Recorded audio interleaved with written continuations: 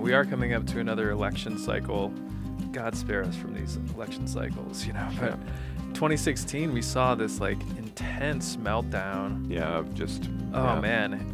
And it just showed us that many people, left and right, that their entire being is wrapped up in the political destiny of the United States.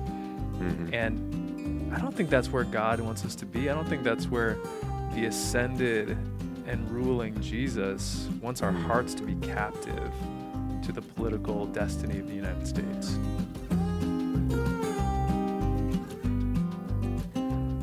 Well, Pastor Tim, it's good to be with you again. We are taking a deeper look at this conversation we continued in our last episode. We talked about how there's potential to be divided as a church as we're going into this season of reopening, how this COVID-19 thing can potentially create some disunity, but then that turned into a deeper conversation of how we're kind of a divided nation right now and how we as Christians can transcend that and not just get boxed in. Yeah, I think we just need to continue to talk about how the ascension of Jesus and his divine and heavenly kingdom and our citizenship being there with him in heaven can really help shape and inform our citizenry here on earth. I'm going to make a book recommendation. I went to a conference up in New York City about a year ago or so, right before I moved here to Nebraska. And one of the speakers was a guy by the name of David Zoll, and he wrote a book called Seculosity, How Career, Parenting, Technology, Food, Politics, and Romance Became Our New Religion and What to Do About It. That's kind of a mouthful there. It is. But really fascinating book. In fact, I'd encourage you to grab a copy, because it shows how human beings are incurably religious. And even though we are more and more of a secular nation, we're actually more religious than ever. And as it pertains to our topic, one of our religions that we worship is politics. Yeah. We kind of put all of our eggs in one basket. We think that our salvation in this life depends upon the right person in office or whatever. Yeah. And, Luther talks about this in the First Commandment. He says, to have a God is to put all your trust in something. And he uses the language of our affections, our fear, love, and trust. And I would say fear, love, and trust is the name of the game when it comes to a lot of the political ire. Yeah. I mean, if you've ever seen on social media, just people can get really, really stirred up. Yeah. Hot and bothered. I don't know what you want to call it, but people just will sometimes even act and speak in ways that are not characteristic of them in person. Well, and we can think about, we are coming up to another election cycle.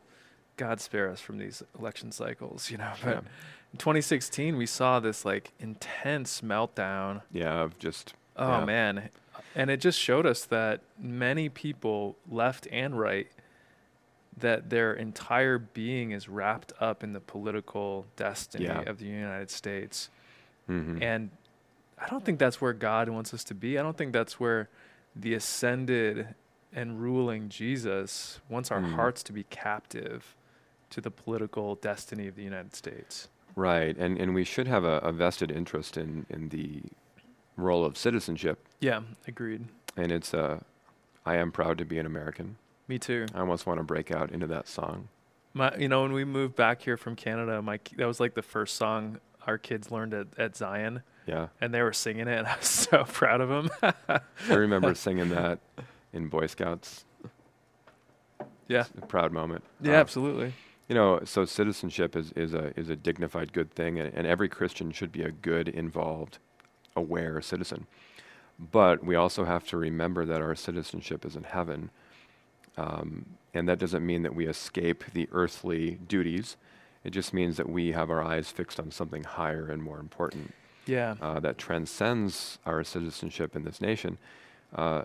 And honestly, I think that makes us a better citizen because we don't worship our citizenship. That means that I can actually disagree with the status quo. I can disagree with the common narrative that people have. I can say, actually, I have a different perspective because I have allegiance to somebody higher. That's right. And that's Jesus. And I think like just when I lived in Canada for 6 years, I was a visitor there and never a citizen. I could have gone for citizenship, but every time I drove across the border to the United States, I would just breathe in the air of freedom.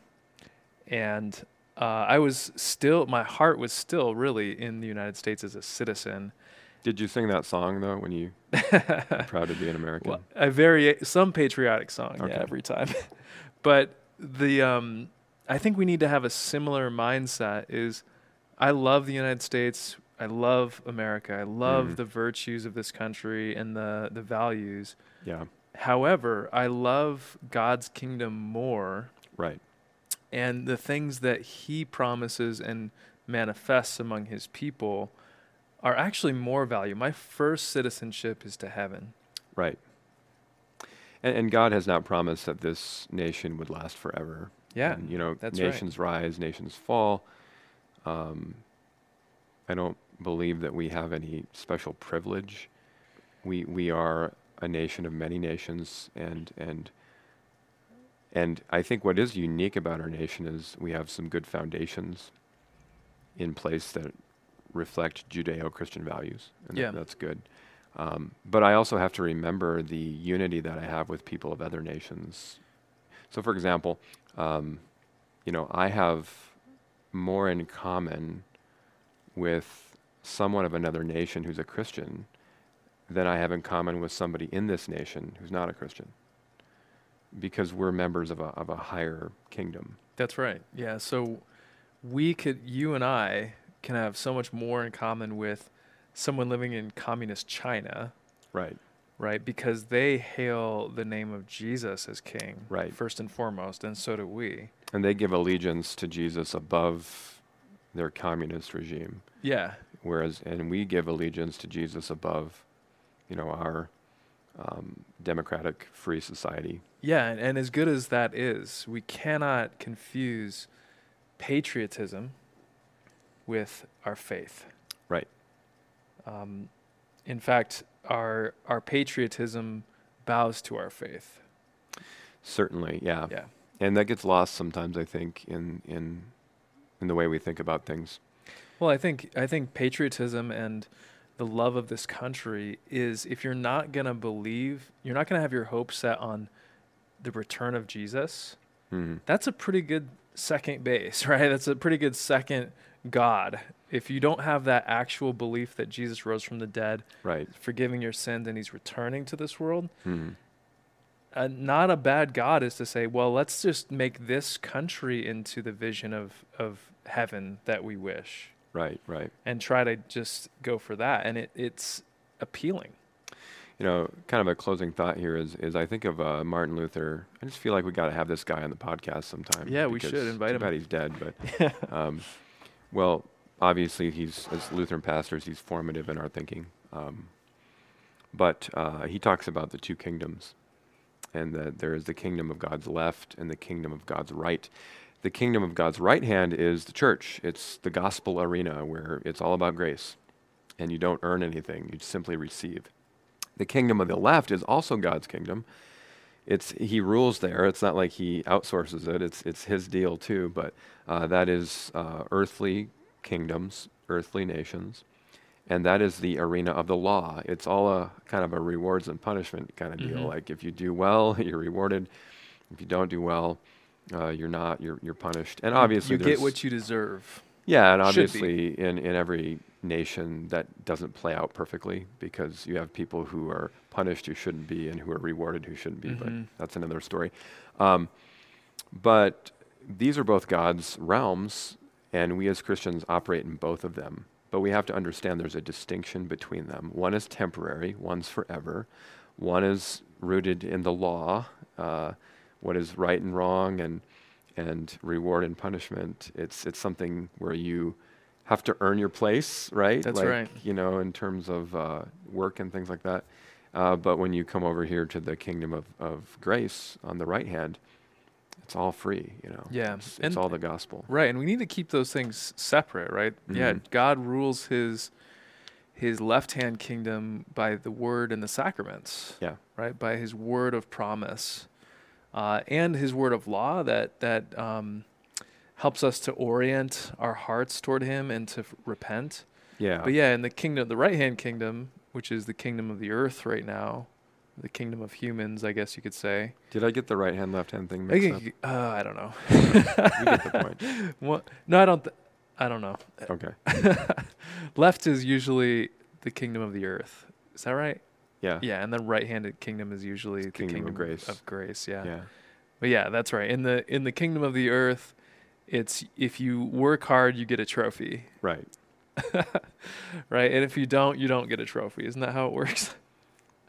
Sometimes. But in the kingdom of grace, even the greatest sinners and failures are given the free grace of God through Jesus, who did all the work. Right. And I would say that our life in the kingdom of this world, the failures and successes and whatever, push us into our life in the church, because it's really that arena of this society where we're living out our vocations as husbands, wives, fathers, mothers, sons, daughters, workers of various kinds, and that's where we're going to experience the tension of this temporary age. Yeah, it's going to push us into the need for God's grace. Yes. But I also think that our being part of God's kingdom really then pushes us back into citizenship, because when you know that your ultimate hope is not found in this nation, in this kingdom, in this political candidate, in this political party, then that frees you up to not place all your hope in it, and so you can better freely serve your neighbor, your neighbor who even disagrees with you. Yeah, so you can be a little bit more free to act boldly. Yeah. In that venue, because your ultimate identity doesn't rest there. And I think it even gives us freedom within our own political affiliation. If you have a political affiliation, it allows you to kind of be countercultural even within your own affiliation. Yeah, so maybe you can a little be more tempered. If you're a Republican, you can be critical of maybe some aspects of the party agenda. Right.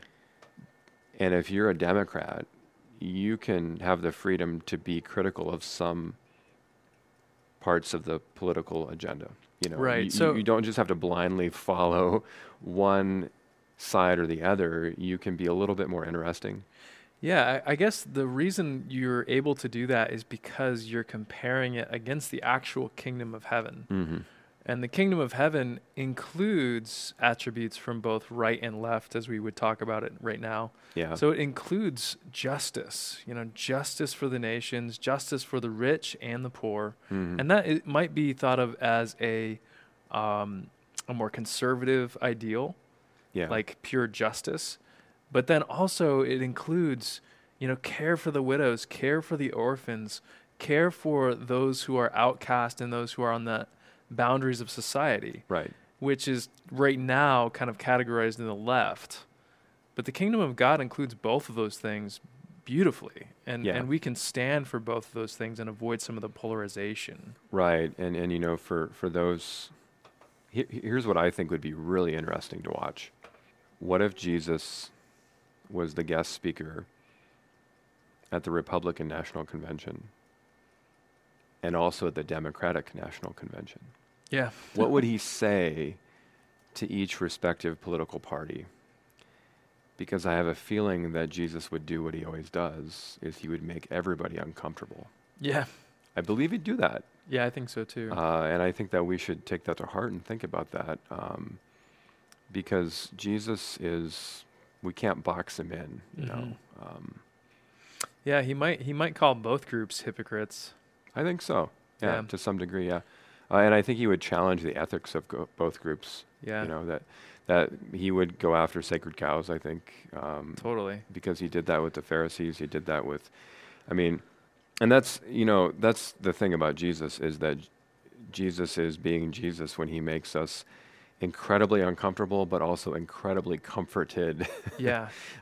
Both of those things happen when you're in the presence of Jesus, I think. Yeah, I think when Jesus comes on the scene, our idols get revealed, right? Our false gods. They do, yeah. And I think he would just shred the false gods of the left, the false gods of the right. I think he would make fun of the thought that these are the vehicles that can get us to the grand vision of utopian earth that we all have in our hearts. Mm-hmm. And I think that he would seek to replace that with his cross right, and his resurrection, in which there actually is a kingdom that will last. Exactly. Well, this has been fun today. We covered a lot of ground, and we are going to be back at it next week. What's going to happen this Sunday? So we're heading towards Pentecost coming up. So God sends his Holy Spirit, and I think we're going to continue that conversation about how by his Spirit we are united. Is anything going to catch on fire? Not sure. I don't have any fireworks. Yeah, we're not planning on it. I can't find any fireworks to buy, so. Okay. And then we will be back at it next time. We'll be talking about something related to Pentecost, I'm assuming. That's right. Good. All right. Great. Well, if you want to listen to the sermon, if you haven't listened to it yet, you can go find that on our webpage, holycrosskearney.org. Just check it out under live stream. It should be down there as the May 24th sermon. Yep. We'll see you next time at another episode of Every Moment His. God's peace.